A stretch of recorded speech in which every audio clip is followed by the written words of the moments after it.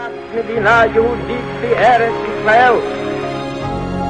date which will live in infamy. Both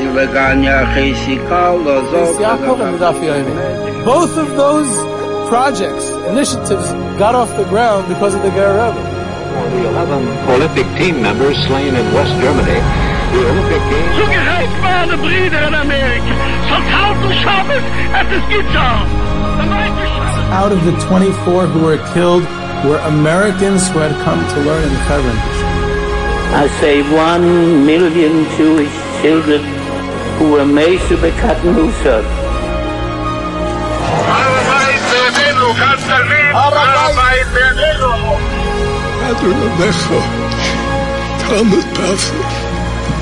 Whoever heard such beautiful words?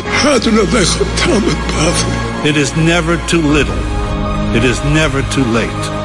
And it is never enough. Jewish History Soundbites, bringing alive the world of our glorious past. Here is our host, live from Jerusalem, Jewish historian and tour guide, Yehuda Geber. Welcome, everyone, to Jewish History Soundbites. This is Yehuda Geber with another episode of Jewish History Soundbites. And this episode has been generously sponsored by 20 Minute Daf. 20 Minute Daf is a clear, concise shiur given by Rav Shaul Greenwald with a clarity perfect for people who are short on time or looking for a quick review of the day's daf. The shiur, it's called the 20 Minute Daf, and unlike me, he actually sticks to that. It never gets past 22, 23, tops 25 minutes. And, I can personally vouch for it. I'm a Daf Yomi participant, and it's very enjoyable. He's clear. I find it very useful.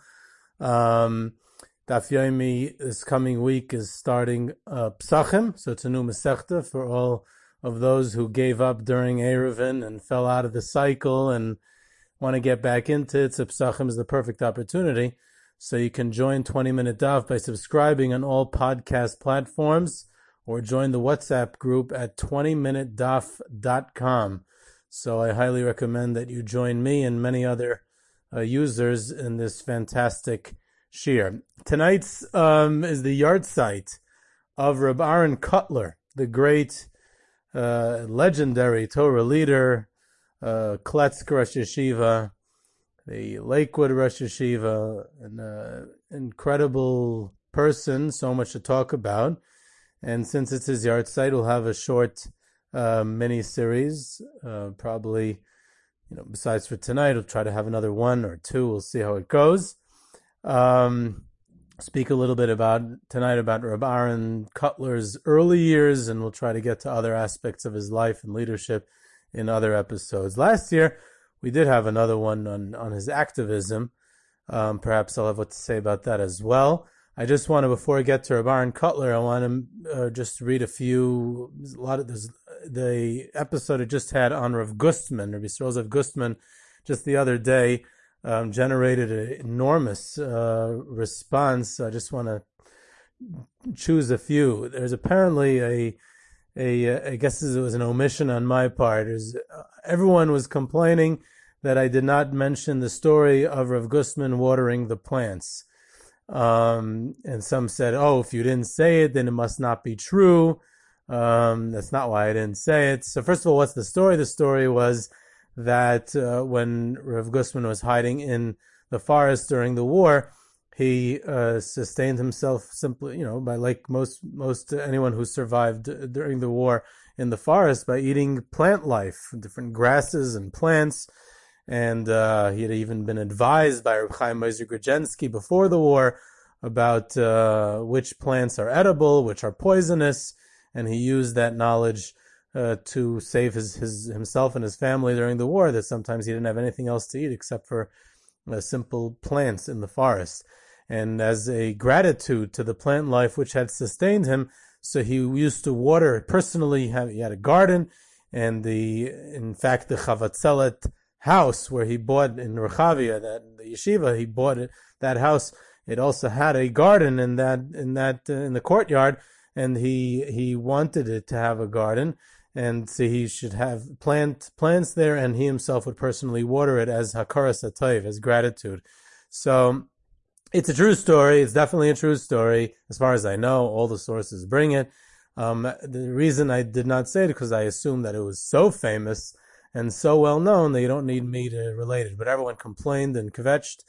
And like I said, some even suspected that perhaps the omission is saying it's not true. So I just wanted to clarify that it's definitely a true story, and it's an amazing story. One listener even wanted to compare Rav Gustman to Moshe Rabbeinu. He said Moshe Rabbeinu had gratitude to the sand, didn't want to hit the sand because it helped him hide the Egyptian who he had personally killed. And Rav Gustman, he had gratitude to the plants when he was hiding in the forest and he was killing German Nazis as a partisan. So it was a comparison of Rav Gustman to Moshe Rabbeinu. Interesting comparison. Either way, so we'll go on to another couple of letters here. One other letter writer responded. Actually, he wasn't even a letter writer. He was so upset about it, he had to give me a phone call.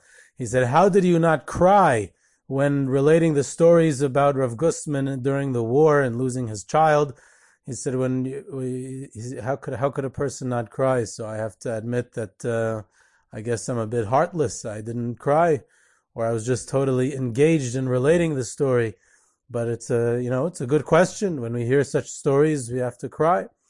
Another letter writer submitted an interesting story. I quote, "He was learning in the same Beis Medrash as Rav Gustman, and he had a question on the sugya. He went to ask Rav Gustman. The latter was deep in his writings, so he gave my Rebbe a quick answer. A few minutes later, my Rebbe had another question. When he went over to ask, Rav Gustman told him, 'Junger Mann, ich bin schicker jetzt mit mein eigene Brunfen.' I'm currently drunk with my own whiskey." In other words, he was involved. He didn't want to be disturbed. He was involved, completely absorbed with his own writings, and he's coming to Hakachainik with his questions. And Rav Gustman, it's a funny story. Either way, then this is another clarification that's needed. Important clarification. Someone asked me the following question today. What does it mean that the Chabina Rav passed away? What does it mean that the Chabina Rav suggested to Rav Gustman to buy a building in Rechavia if the Chabina Rav passed away a good few years before Rav Gustman came to Eretz Yisrael? That is an excellent question, and I meant to say this. I thought I even had it in my notes. I guess I inadvertently omitted it.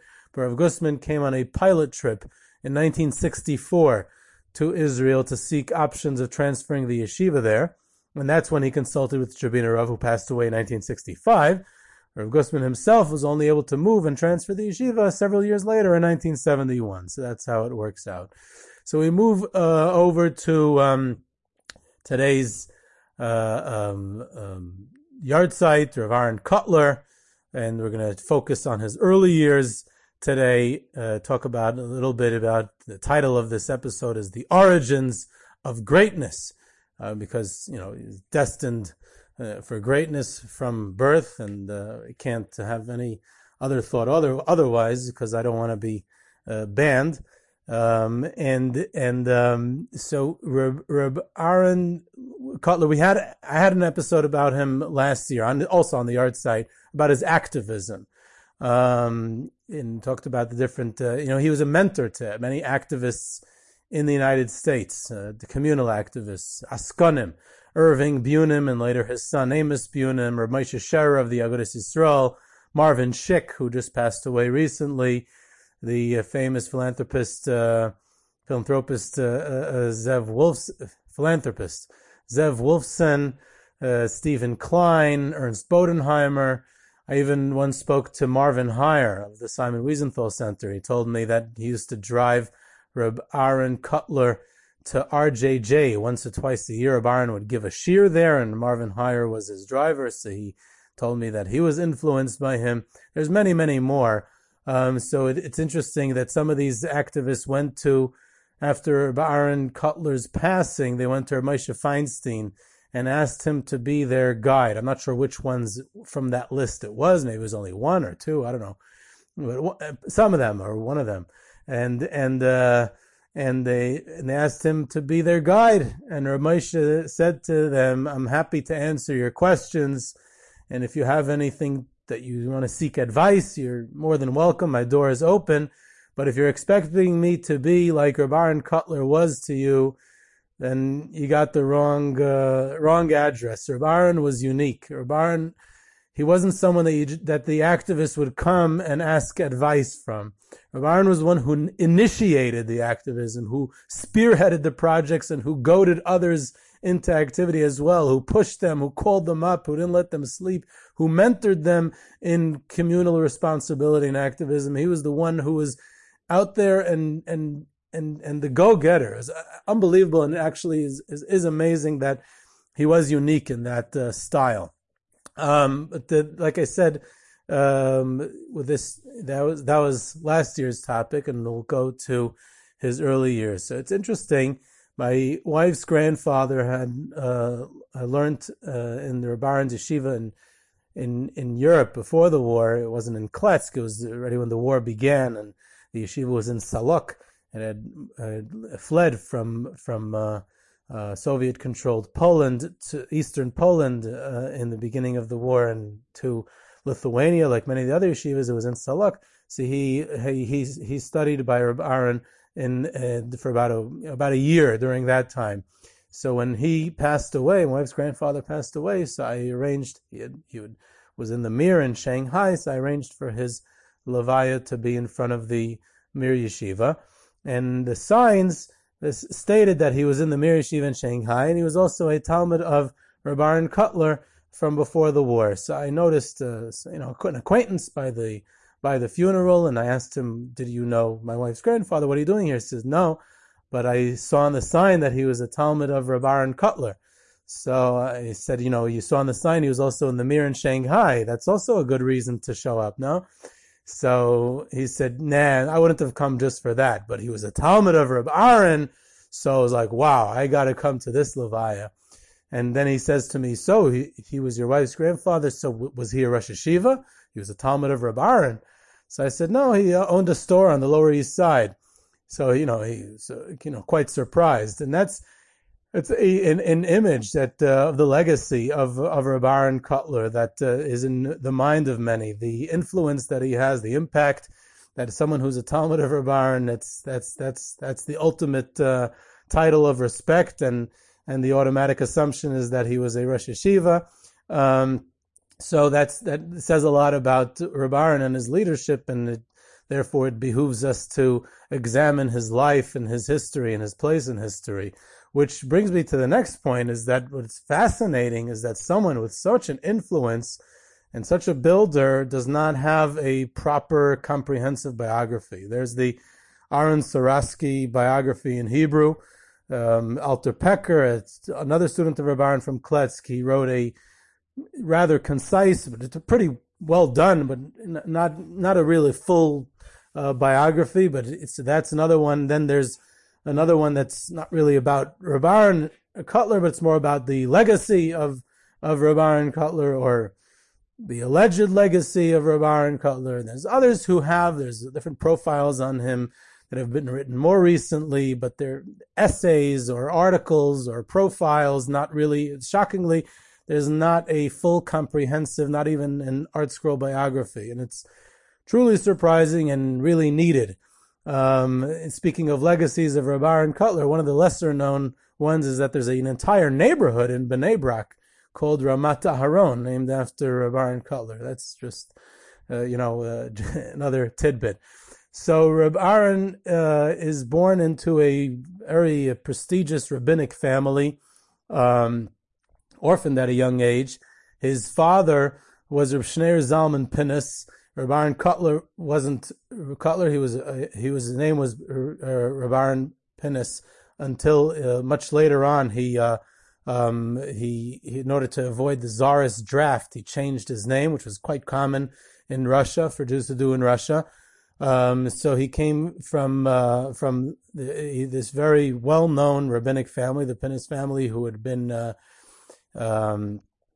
rabbis in Minsk, Two of his ancestors were rabbis in Minsk. Another one of his ancestors was a rabbi in Slutsk.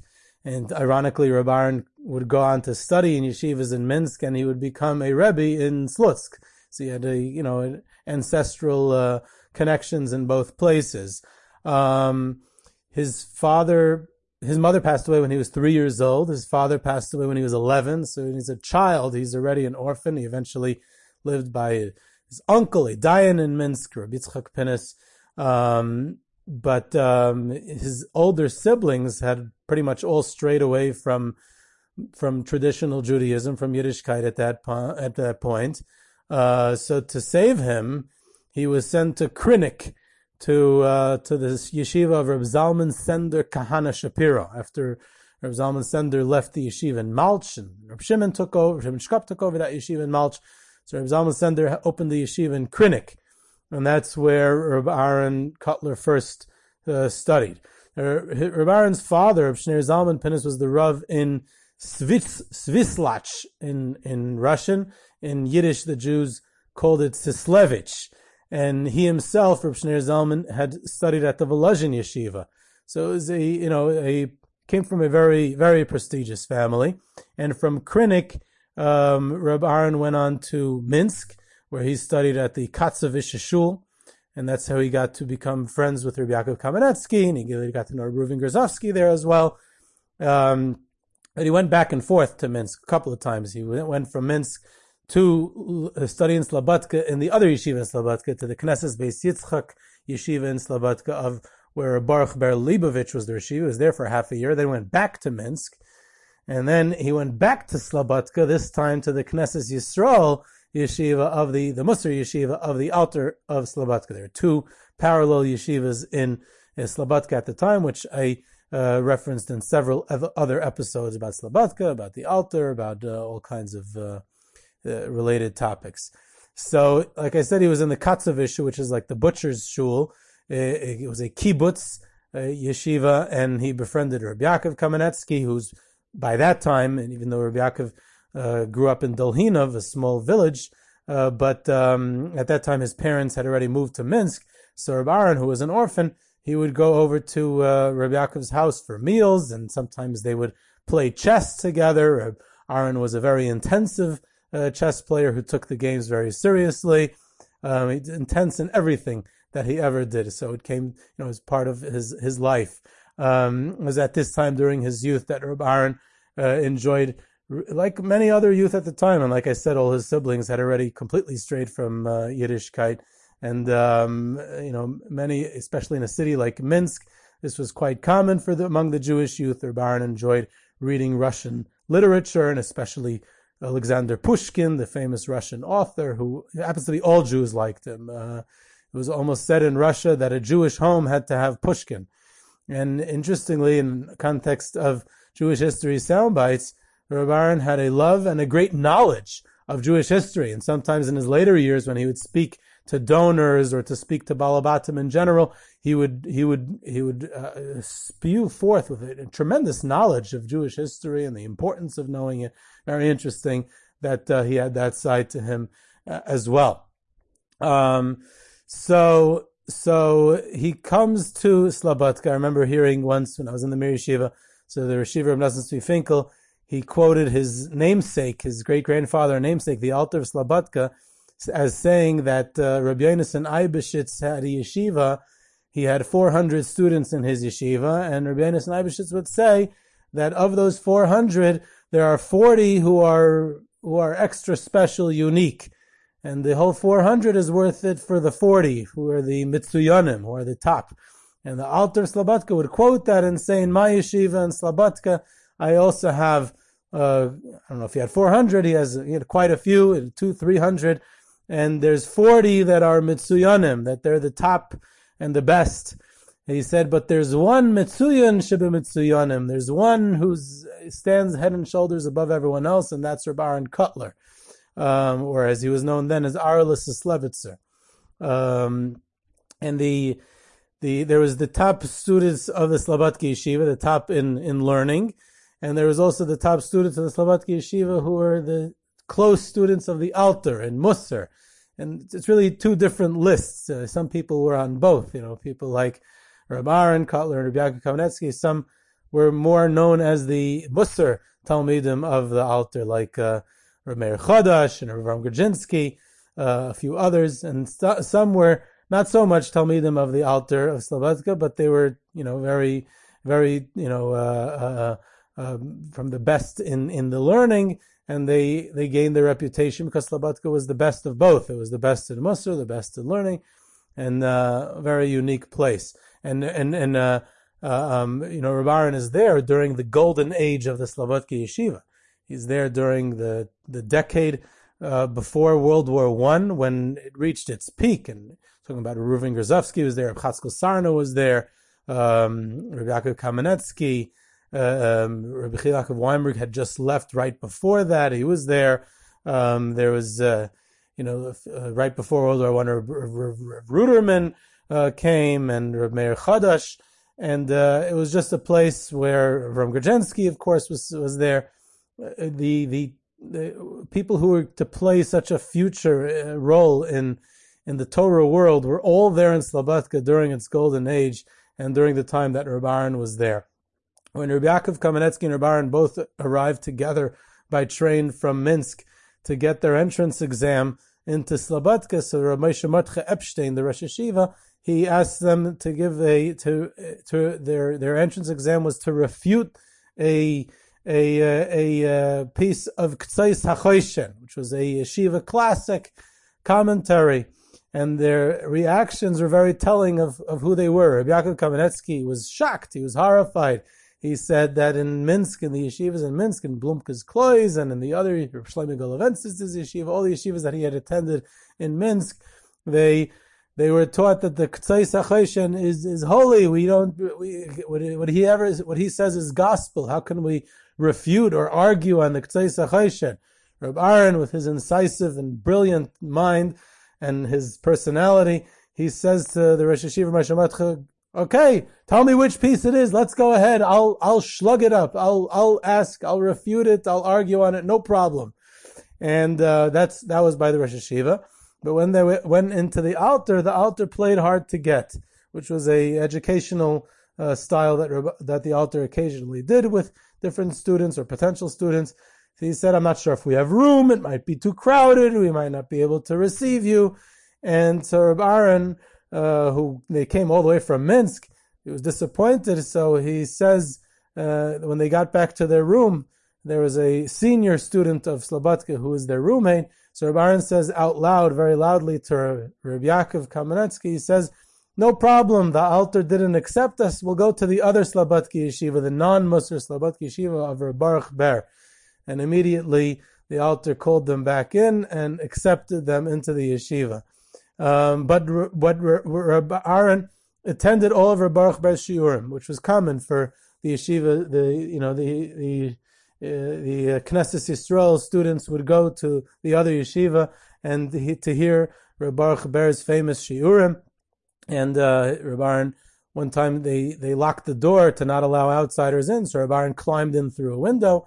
And Reb Aaron got close with everyone. He was close to the Baruch Ber. He was, of course, very close to the Alter. The Alter would actually have Reb Aaron give them the distinctive privilege of being his guest for Shabbos meals quite often, which most students at the yeshiva did not get. So he would very often be by the Alter for Shabbos. Reb Aaron was one of the only ones in the yeshiva who would argue and question during Reb Moshe Mordechai Epstein's daily shir. Reb Aaron would which was accepted to interrupt with if he had a good question.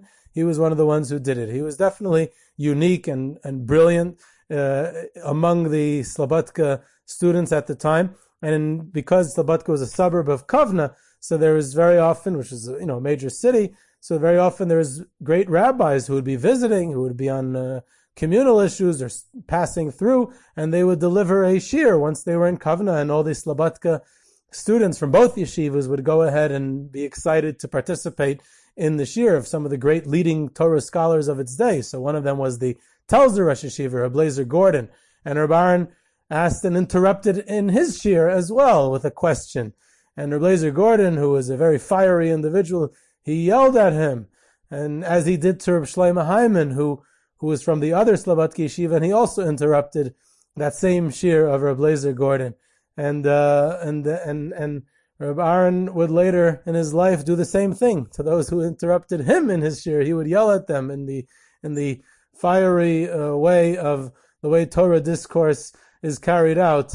He would do that to his own Talmidim, so it was kind of scary interrupting him.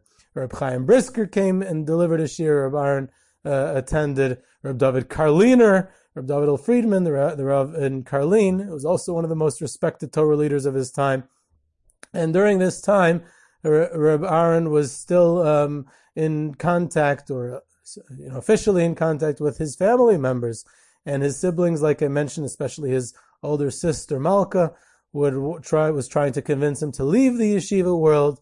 She was, a negative influence on his Torah studies and his future Torah career, and she felt that he had a lot of potential outside the yeshiva, so she would send him letters. And in fact, the Alter Slobodka, who he was one to do this with, he's known to have done this with other students as well. He censored his mail.